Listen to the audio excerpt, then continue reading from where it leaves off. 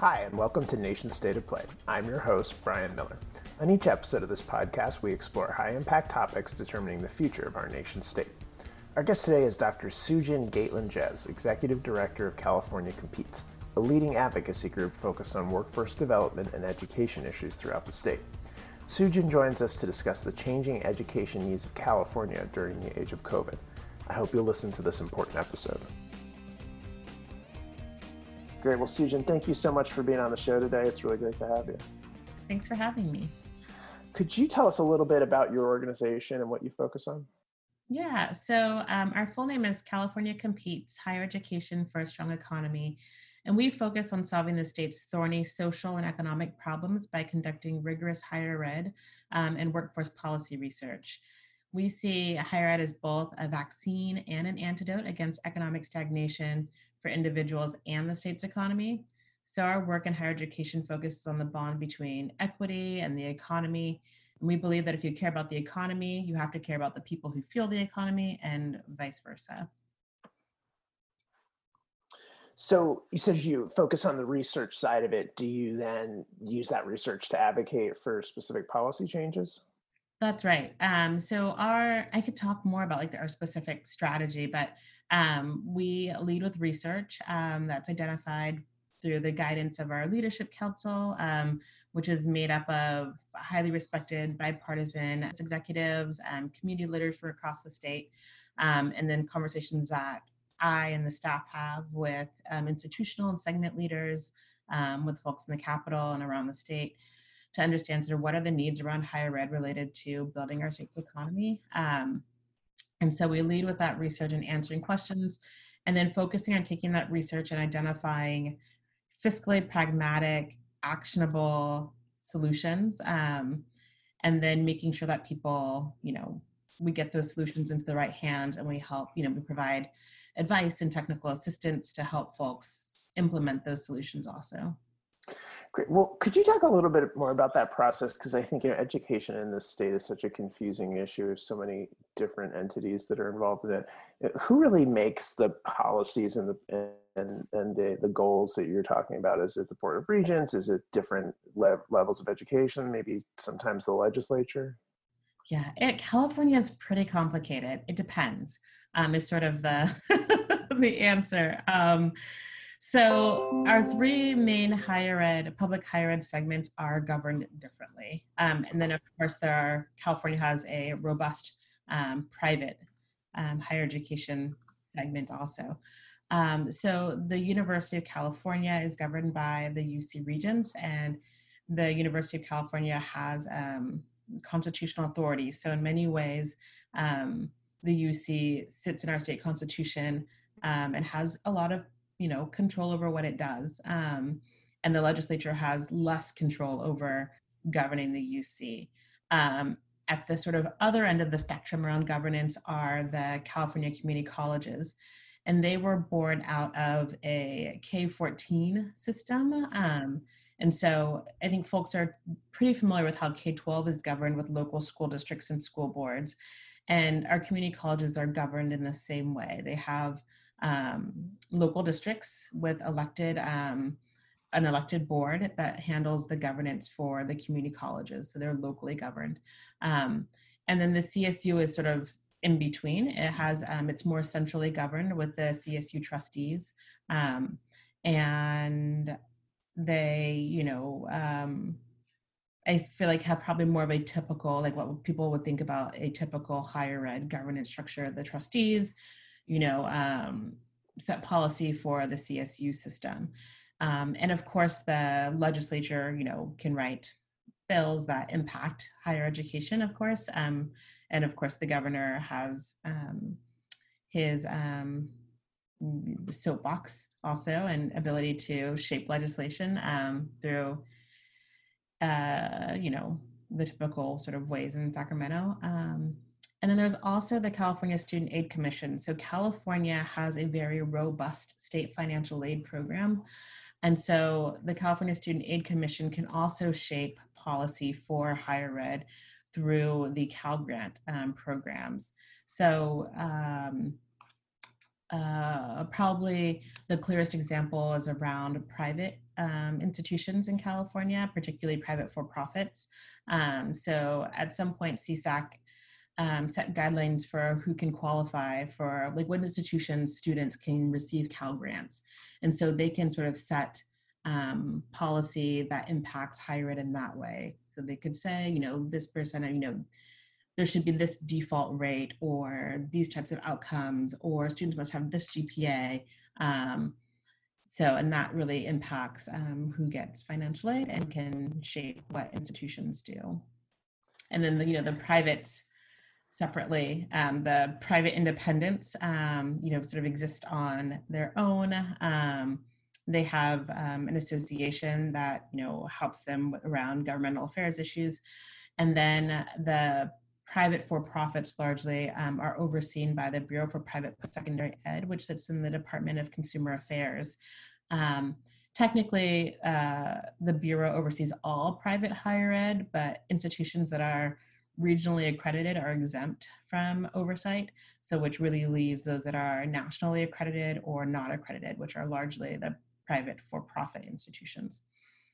Phew, so it's complicated. It's complicated. Yeah, it's an alphabet soup of agencies involved in California, but that's a great overview for the listeners, because I think a lot of us have bumped into like different levels of these organizations, but getting a sense of it's great. Let me ask you one more question about the legislature's role. So does the legislature get involved from an oversight perspective in terms of funding at all, or would it typically have to be some sort of legislative issue that they're weighing in on? Either way. So we see the legislature get involved around financing higher ed. So Proposition 98 set the sort of spending, the state spending on K-14. The goal was to set a floor for spending on education, K-14 education, and end up really being a ceiling. Like we never pretty much ever spend more than what Prop 98 dictates the state needs to spend on K-14. And then the battle or the conversation or the changes in the past number of years around community college finance has really been around how is it determined who gets what? So, there's the slice of pie, but which colleges, which districts get what amount of money? So it's somewhat equivalent to the conversations during Governor Brown's era around the local control funding formula in K-12. I clearly draw a lot of analogies to K-12 because I feel like people follow that a lot more closely, and they tend to be a step ahead in some of these reforms. And then for higher ed, the CSU and UC, it's in the Budget Act where we see, every year that's negotiated what the CSU and UC will get. There's not a formula like Prop 98 that the community colleges are under. But on top of that, there's other, legislation that impacts higher ed. So I'm thinking about this year, there was a bill trying to promote short-term training. That would be a sort of joint effort between the California community colleges delivering the short-term training, sitting under, I think it was the employment training panel in the Department of Labor and Workforce Development.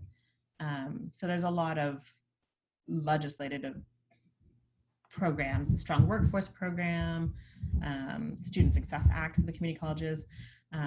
So a lot of these are, as I'm saying this, a lot tend to be much more targeted towards the community colleges. Got it. Really helpful. Well, so I'd love to pivot now and talk about your policy priorities. I'm particularly interested in how these have changed in the age of COVID and what you see as, really the key drivers here to get the economy back on track. So, in no particular order, one thing I know that you've been active on is really invigorating higher ed and employer advisory groups and partnerships. Could you explain more about what that is? Yeah, so our California Competes, our policy priorities focus, particularly in this year, has been focused on building a pathway to economic recovery for Californians and advancing the skills they need to rebuild our state's economy in this crisis. And so our priorities can be pretty broad, but one piece of that are thinking about the higher education employer partnerships. And one thing that we keep hearing over and over is the need for higher ed to be more responsive to workforce needs. And there have been a lot of efforts and a lot of thinking around sort of what higher ed could do. We saw some of that in the governor's January budget around, he had, language around institutions addressing the some college no degree population, which is much more employment focused. Like that population is going back to college because they want a better job. We saw funding for UC and CSU extension, for apprenticeships, for work-based learning, all this good stuff.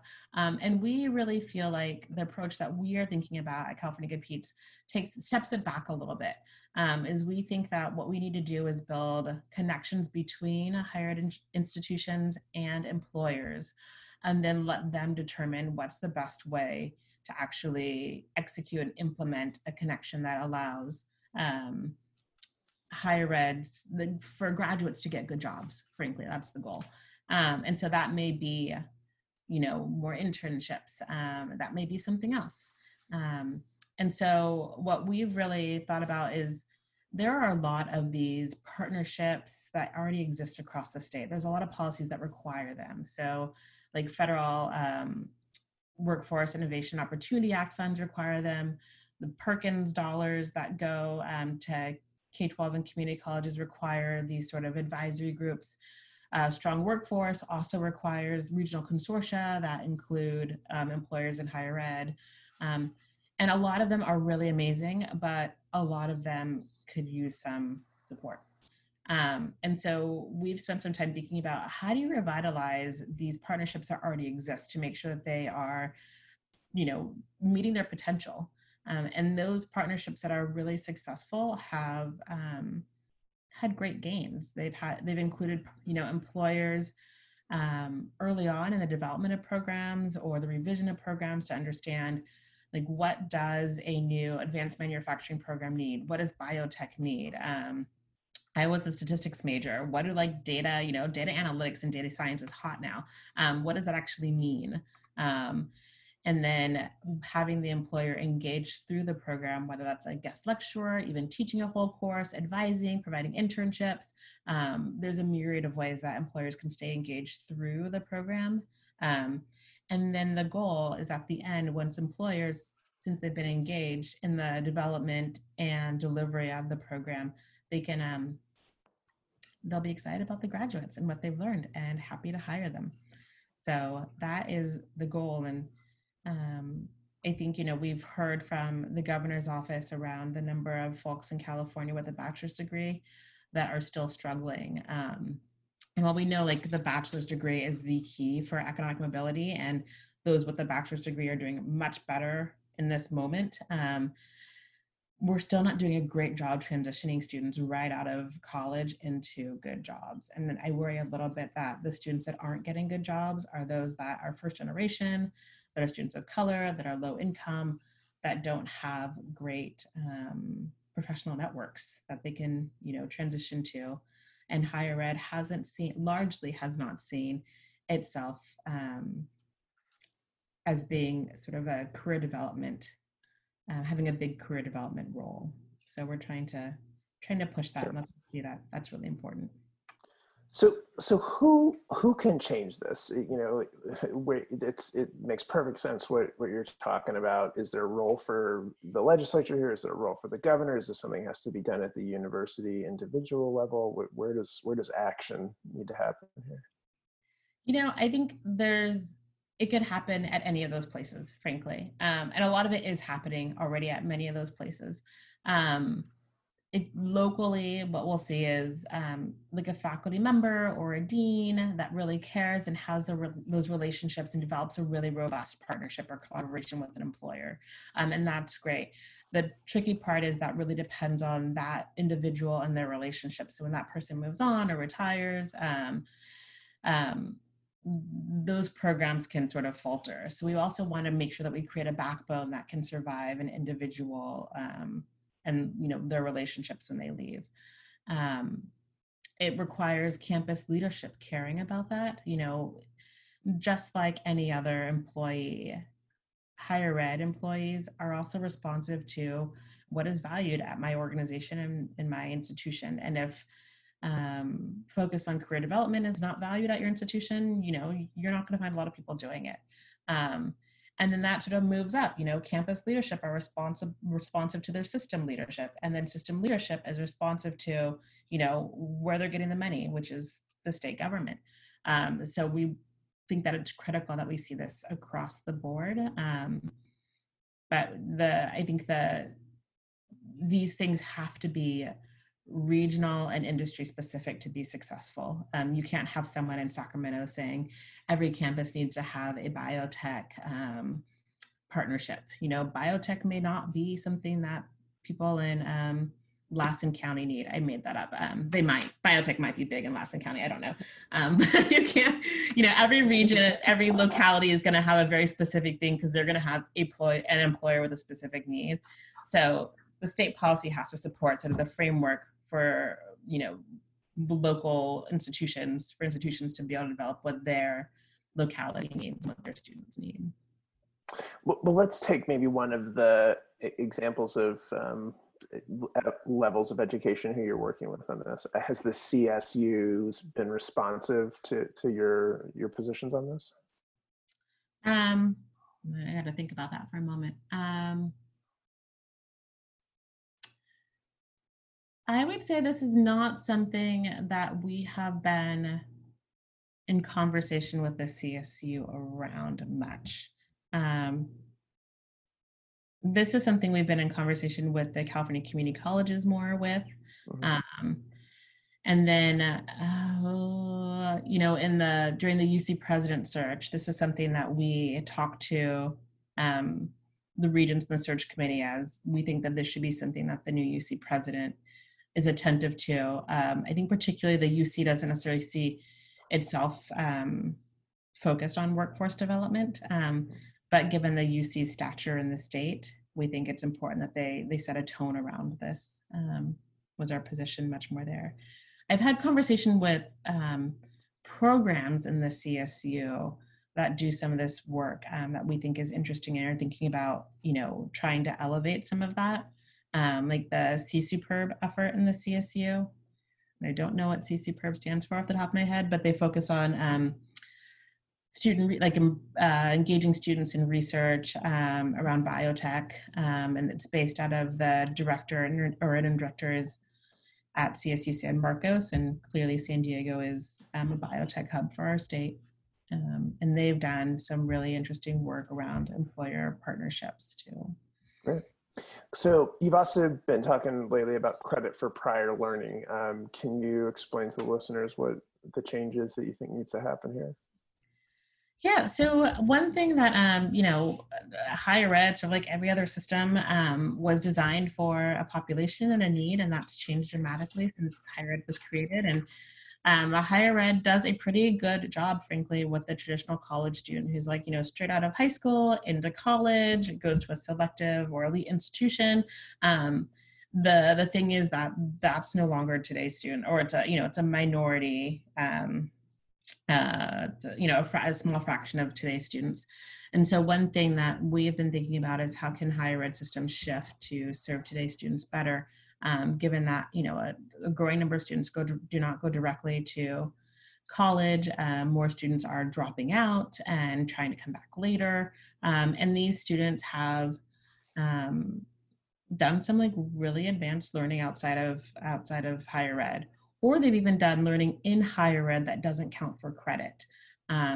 So how can we acknowledge a lot of that work? And so one way to do that is credit for prior learning, which is sort of, as it sounds, is when you step into an institution, if you've done college level learning elsewhere, that you can get credit for it. So this is something that, it's been around for 100 years, but it's really growing in interest in sort of being more around the core of the work that institutions do. The California community colleges are advancing this work. And I think I'm thinking by December, every community college should have a plan around more comprehensive and wider use around credit for prior learning. The CSU has an executive order around credit for prior learning, and they're looking to revise that. And so we're hoping to help the CSU think that through and ensure that, changes are equitable and doesn't put the burden on the students, and also, gives faculty the ability to do the work well.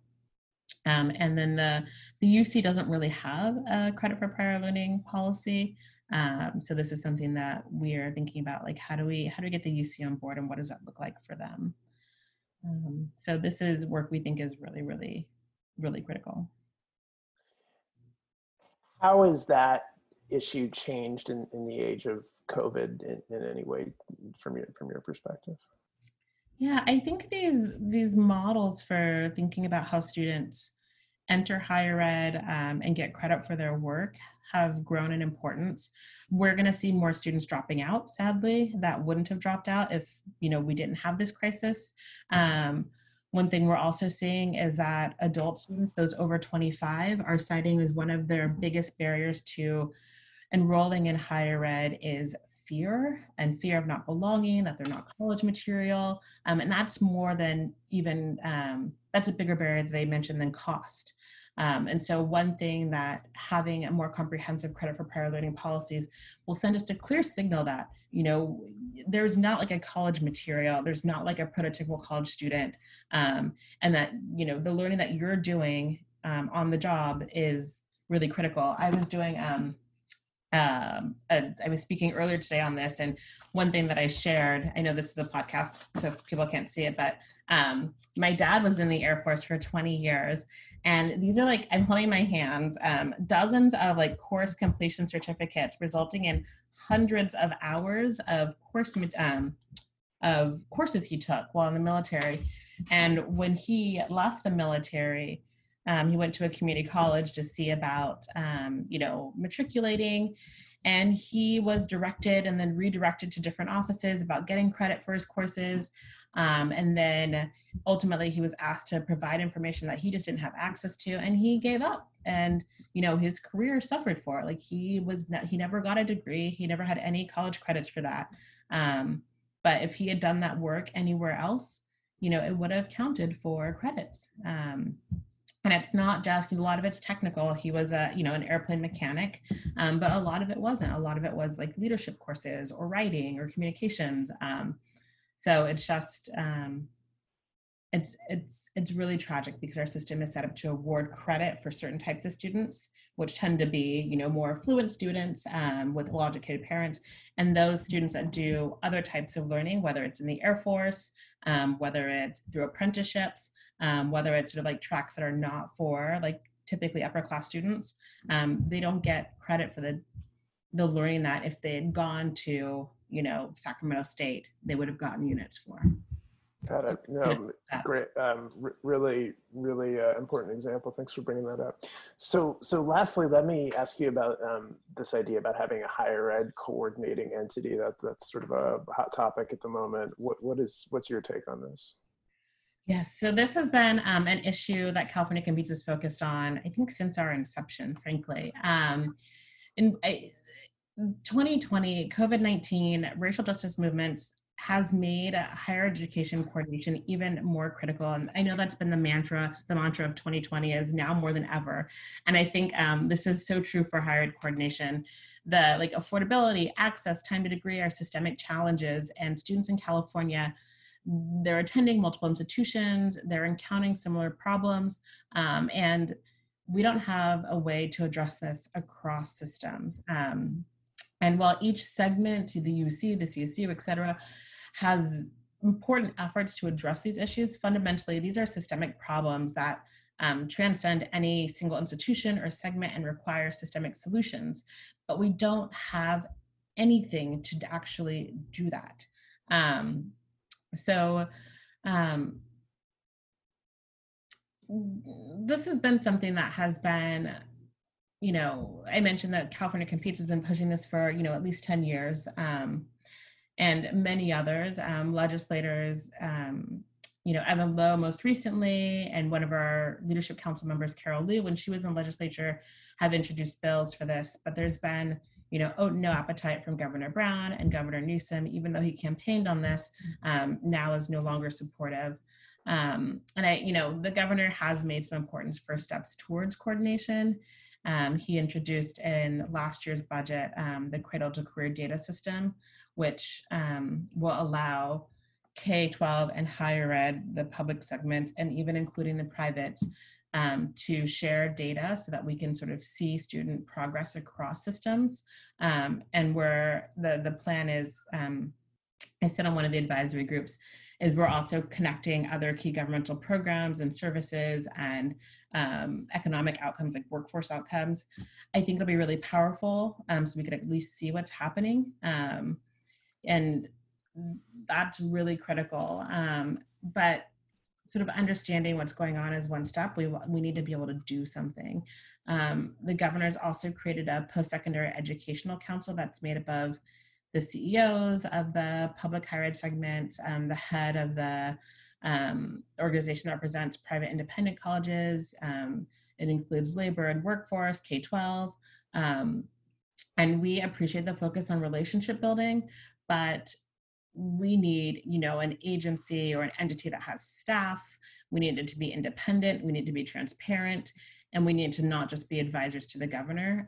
So, we think that's a step forward, but we really need something that's going to actually do the work to solve some of these problems that are really intractable. And I think this year we've seen some real, really significant issues around, do we, close campuses? Should things be online? What guidance do we give students? When do we make that decision? When do students need to know by and families need to know by? What happens to financial aid? But most recently, the intercollegiate athletics, it sort of like runs the gamut that this agency or department or office, whatever it is, could really help the state and figure out and do it sort of with the state's interests in mind, writ large, not any specific segments interests. We've seen other things that have happened. The CSU proposed admissions changes, requiring a fourth year of quantitative reasoning. And that has big impacts, not just for the CSU, but if they require this, then K-12, they have to then change their models to make sure they have enough teachers to teach math, which has been a real challenge, to make sure all the students that now need a fourth year of math to get into the CSU, their school offers a fourth year of math. Does the UC respond in kind, or do we go back to the days when the UC and CSU had different course requirements? So all these things just have, rippling effects. And I could name a million things where if we had a coordinating entity, it would be so helpful and would be better for Californians. So you mentioned that Governor Newsom campaigned on it, but doesn't support it anymore. What's been his explanation for the change in position? He thinks that the Post-Secondary Education Council is really addressing the coordination needs, and that the Cradle to Career data system, is also going to really help in the coordination, which, we agree with that, these are good steps, but we think we need more. So will you have a bill in the next session to push this again? That is a great question. We will support a bill if it's introduced, definitely. But will we introduce a bill or push one? I don't know. Great. Well, listen, great to have you on. Time's flown by. I could keep you all days, but if people want to know more about your work, get involved, support your organization, where should they go? Yes. Definitely go to our website. It's californiacompetes.org. And you could find all of our fantastic research there. And you could also see what we're up to, where we're speaking. And we also have our California Post-Secondary to Prosperity dashboard, which is this online data tool. So you can look at what's going on in California, broken down by region and race, ethnicity, gender, all that good stuff, from post-secondary to workforce to prosperity. And we are also on social media. You can find all the links on our website. We're on Twitter and LinkedIn and Facebook. And yeah, I'm on Twitter, not the rest. Great. And what's your Twitter handle if somebody's looking for it? That is a great question. It is, I think, Jin Jez, SUJINJEZ. Excellent. Well, thank you so much for making the time today. Great to have you on the show, and really appreciate you being here. Thanks for having me. It's fun.